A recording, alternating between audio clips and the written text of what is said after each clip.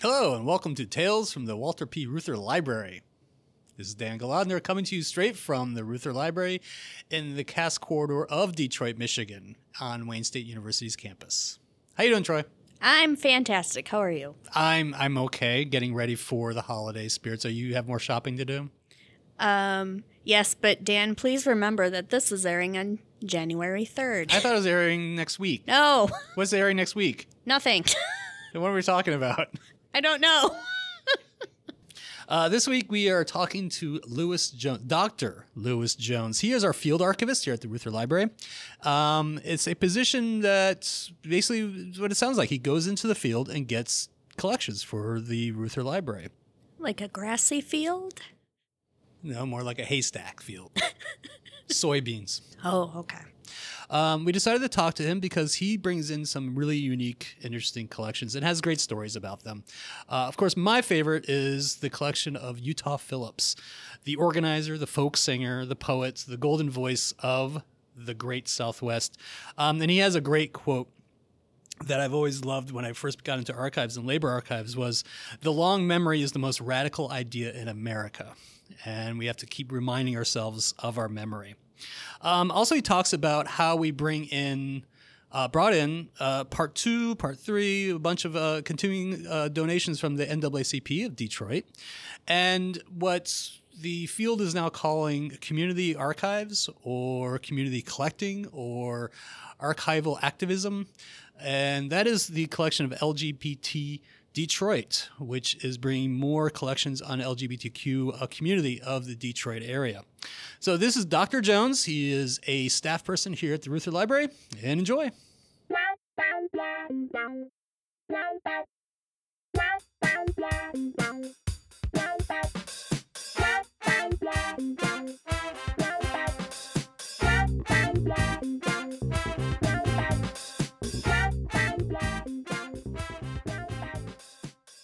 Dr. Jones, how you doing? Welcome to our podcast. Thank you. Great to be here. It's excellent to finally have you here. Now, how did you get involved with archives?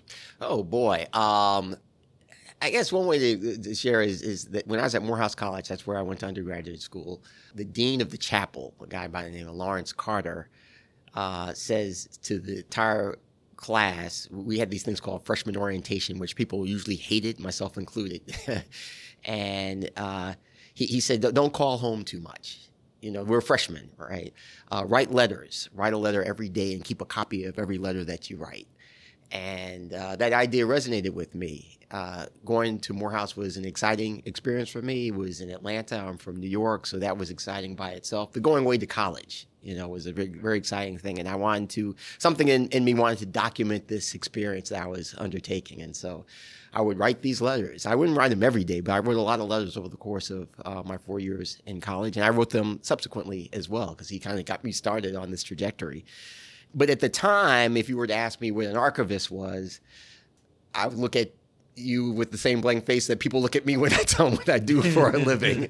And so about 10 years later, a friend of mine and colleague, a guy by the name of James Spady, very much into history, and he shared with me this book called A Historian as Detective. And somewhere in that book, I read the book, and somewhere in that book, there's a reference to archivists. And subsequently, the same guy told me about this program at the University of Delaware that trained people to become archivists. You can go through a master's program in history and take a concentration in archival administration. And I was in a dead-end kind of profession. I was a paralegal, working for law firms and legal departments of corporations. And it was kind of a dead-end kind of job. I didn't really know what to do with my life. And so when this colleague and friend of mine suggested that I look into becoming an archivist and getting training at the University of Delaware, I jumped at it, And so I got through the program. I stayed out of school for a year looking for a job. It took me. I graduated on, I think, June 1st, 1992, and that's June 1st, 1993 is when I walked in the door here. Wow.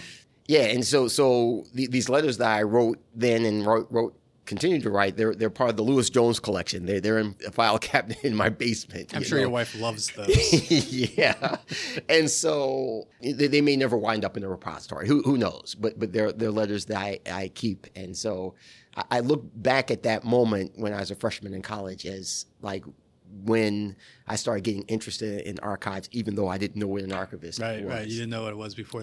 Right. That's cool. It's kind of like how we all stumbled across this profession. Yeah, we kind of stumbled across it. Yeah. That's excellent. Yeah, so my now you started out here as the SEIU archivist, and Right. now you are a field archivist. Right, Why don't you right. tell the folks at home exactly what a field archivist does? A field archivist, in some places referred to an acquisition archivist. We go out and we collect papers on behalf of the repository where we work. And so at Wayne State, we collect in 3 major areas. We collect the records of, and we're the official repository for Wayne State University. But we also collect records, and the thing that we're best known for is collecting the records of organized labor. So we're the official repository for the historical records of a number of large international labor unions, the UAW being the largest one, but the American Federation of Teachers, the Airline Pilots Association, the United Farm Workers, the Industrial Workers of the World, the Service Employees International Union, which is the union I started off as the archivist for that collection. And then we also collect the records of people and organizations connected with the historical development of metropolitan Detroit. So the Southeastern Michigan Council of Governments, New Detroit, Focus Hope, the Detroit branch of NAACP, a number of prominent activists associated with the city, Ken and Sheila Cockrell, Damon Keith, Grace Lee Boggs, George Crockett. Ed Littlejohn has a wonderful collection here. And many, many others whose names I can't remember all. We got tons. We got right. miles of paper on that stuff. So how do you get around to getting collections in? Do you make that cold phone call? Do you go out to community events? It's a range of different ways that you get collections. Some archivists in my position wake up every morning and read the obituaries. I know it's a fairly morbid thing to do. I do it. And in fact, I remember there's a collection I got that way, and it's a fairly it would be a fairly creepy thing for me to call someone up and make a cold phone call to, in this case, the daughter of a woman who had recently died. But in my business, we know people or know people that know people and who can like pave the way for us. And in this particular instance, I had a friend and colleague who happened to live in the same building as the woman who passed, and she knew the daughter. Reach out to her in a very gentle kind of way, in a way that I couldn't in a cold phone call. And I try not to make cold phone calls because it kind of throws people off a little bit. I try to work through people that might know the people or organizations or someone, a representative with the organization. And we have a collection policy that outlines those 3 major areas and subcategories within those areas. And in the last couple of years, we created a smaller list of collections or people that we want to go after in the more immediate kind of future. Cool. So you're our community relations person in a way. Yeah. I interact with a lot of people in the community, and the job is to nurture those relationships. Mm-hmm. I spend a lot of time trying to explain to people what it is that I'm looking for, the kind of material that I'm looking for, why it is I think that they are important or the organization that they represent is important. And I make a big effort to do it in a way that's not condescending, but also in a way that's accessible, that they can get a sense where they say, "Oh, I understand now," and I get a lot of that. People say that I understand what you're looking for now, and these are often people that may have originally thought that they didn't have anything all that important, but as we have a conversation, a light bulb goes off with them. Let's get into some of the collections you got. All right. Was always curious. One of my favorite collections here is the Utah Phillips, labor troubadour, right. Wonderful hobo, as he likes to call himself, riding the rails. How did we come across that collection? And can you tell us a little bit about the collection itself? But first, do you know who Utah Phillips was? I did not know who Utah Phillips was.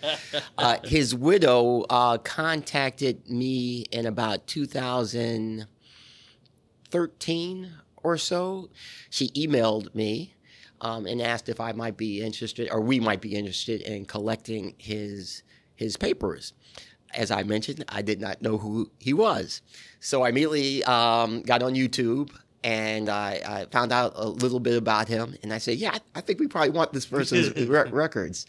I spoke to some colleagues. In particular, I know I spoke to Beth Myers, who is our former director here, and not only talked to her about whether or not we want the papers, but I had to make an argument for why we should pay for the shipment of his papers from California.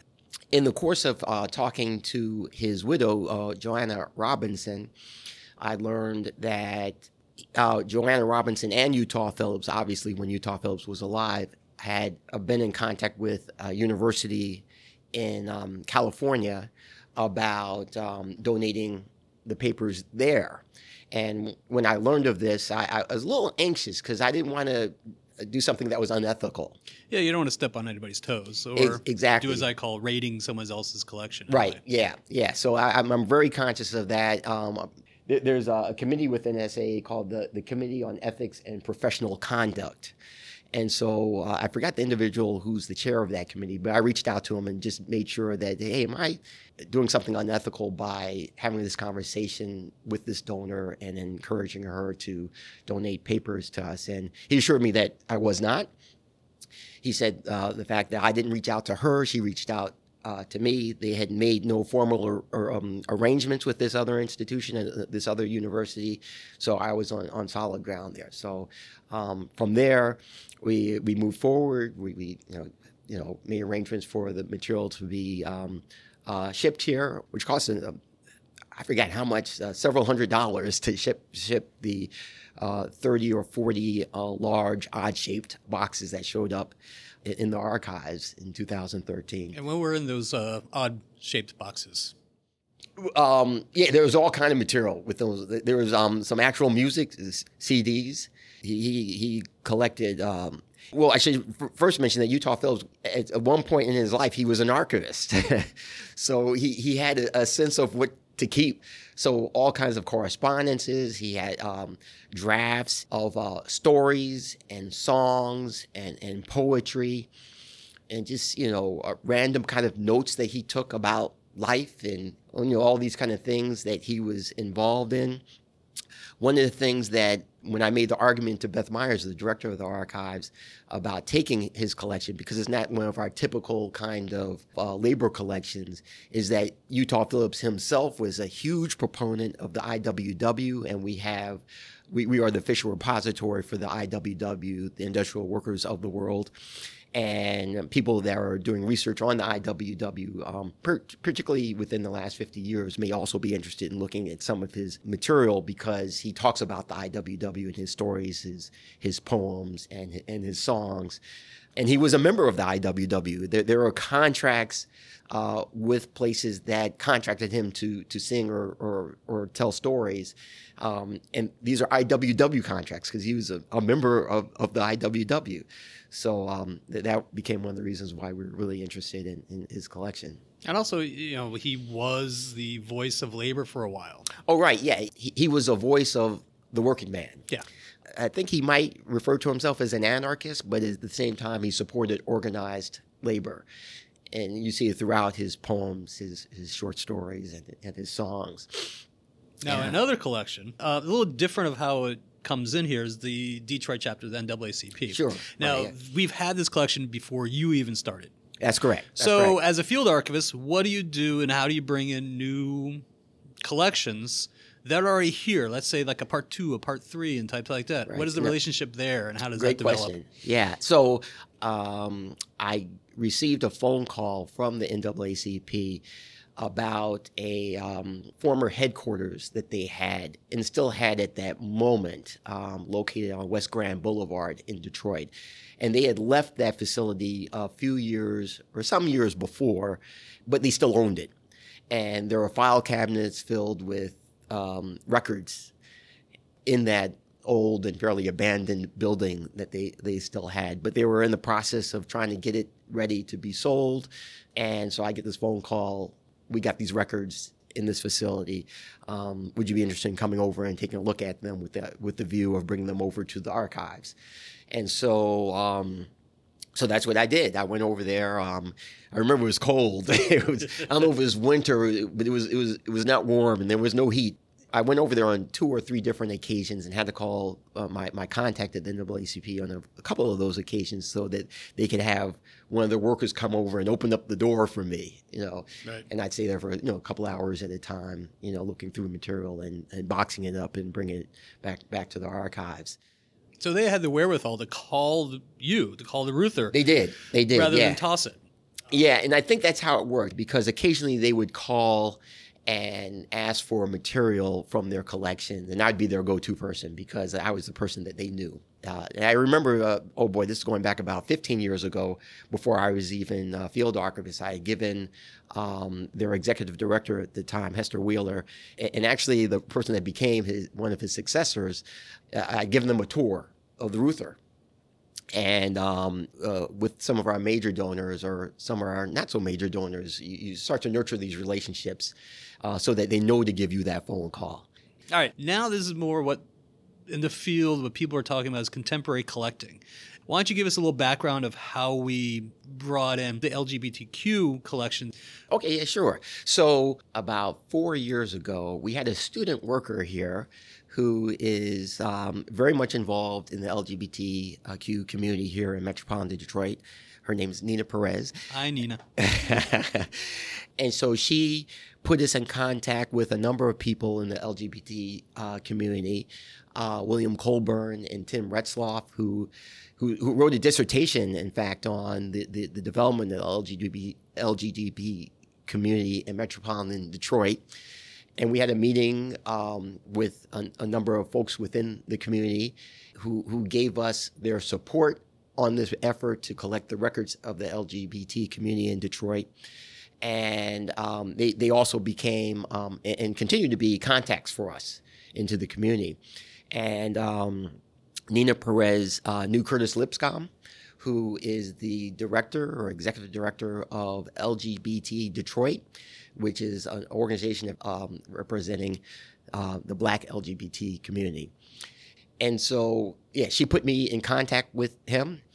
And Curtis Lipscomb came by the archives. I gave him a tour. I introduced him to members of the staff. I let him see our stack area. I gave him a sense of what was involved in donating the material to us, what would be done once the material got here. He was sold. He was very clearly sold on this idea of having the records of LGBT Detroit be a part of the holdings at Wayne State. The fact that it was a Detroit institution, even though we're a state institution, but located in metropolitan Detroit, easily accessible to him if he wanted to come by and see the records, and easily accessible to other people that lived in Detroit. The nurturing didn't end with him signing the agreement or me coming by and picking up the records.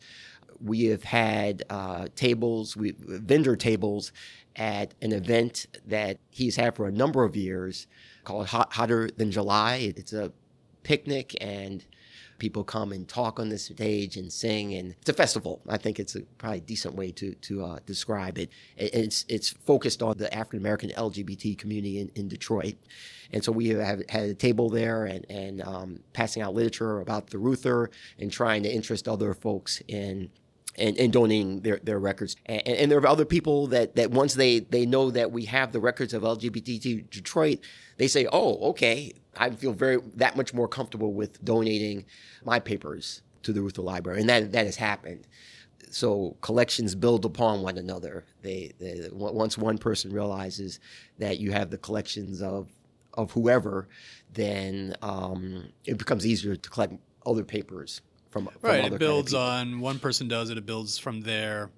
Someone that already trusts you enough. Right. They trust that person. They say, well, if he trusts the Ruther Library, then of course we'll put our papers in there. That's exactly how it works. And I should also mention, in one of my pitches to people, if I could say it that way, is that once we collect under a different subject or theme, and we have papers or records connected to that subject or theme, then we become a go-to place for researchers. Yeah. So they don't just research in the collection of the person whose records I'm trying to collect at any given period, but they're going to they're going to research with a range of collections at this one facility. And that's something that I think interests is part of the selling point. No, it is. That I share with our prospective donors. All right, so those are 3 different ways of collecting. Where do you see field archivists, acquisition archivists collecting in the future? Is it going to be pulling things off the internet, dumping into servers? Right now, it seems like you're just pulling in paper and talking to people. Are there going to be different ways of doing things soon? Oh, yeah. I think that the things have already changed in a major kind of way. I mean, we live in a world where videos that are of demonstrations and events in real time are taking place. And so increasingly, we're going to be going after records that are born digital, videos of demonstrations, or photographs that are born digital.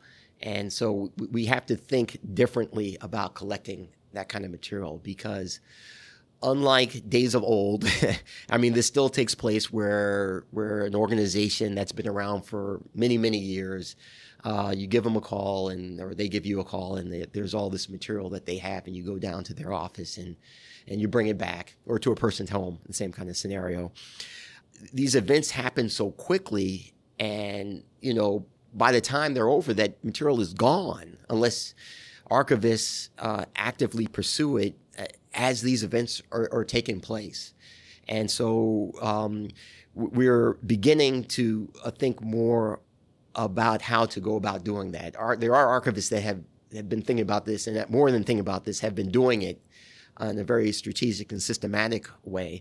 And we're beginning to get on board with that process as well, because that's the world we live in. And if we want to get material that's going to be meaningful to people 10, 25, 50 years from now, that's the way that we have to do it.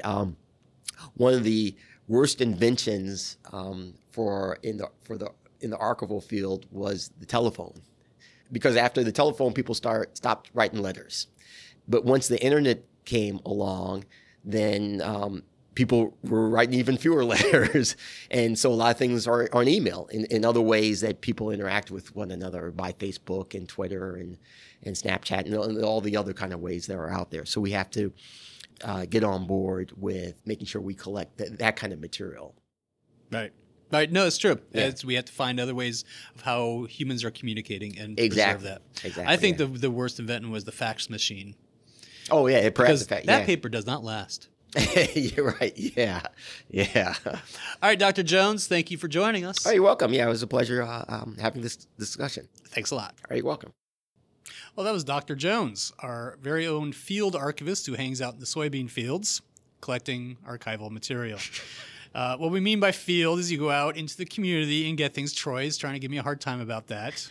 But also, as Dr. Jones is our field archivist, he's always looking for new collections to bring in here to document Detroit, unions, Wayne State University in various aspects.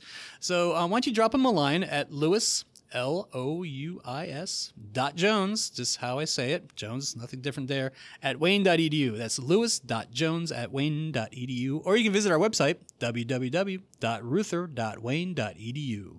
Smart listeners know to thumb up, send an email, give 5 stars to their favorite podcast. So I'm asking you all, if we're doing a good job and you like what we're doing, why don't you let us know? Because we have no idea. We're just kind of like talking and saying stuff that we find is funny and interesting people. So wouldn't that be nice, Troy, if people let us know what's going on? You should let us know if you appreciate our show. She's a poet, and she doesn't know it. Say goodbye, Troy. Goodbye, Troy.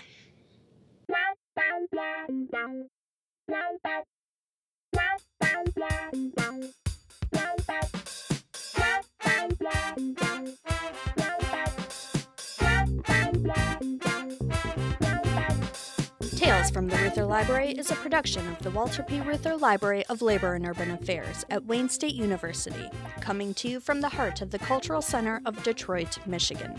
The producers of Tales from the Ruther Library are Dan Galagner and Troy Eller English. Special assistants from the Ruther Podcast Collective, including Bart Bilmer, Elizabeth Clemens, Megan Courtney, and Paul Neering. Of course, this podcast could not be done without the research and the support of the entire Ruther Library staff. To learn more about the Ruther Library, or if you have any questions, please visit our website at www.ruther.wayne.edu. Thanks for listening. Say goodbye, Dan. Goodbye, Dan. What grassy field? Soybeans. Soybean field? Yeah, that's what everybody's growing nowadays. Corn. Can't say corn in Michigan. What do we have here in Michigan? Soybeans. Cherries. Cherries. Apples. Apples. But that's an orchard. Not a field. Same thing with cherries, Dan. Is that in that? Oh, okay. That's an orchard. Soybeans then. Soybean field.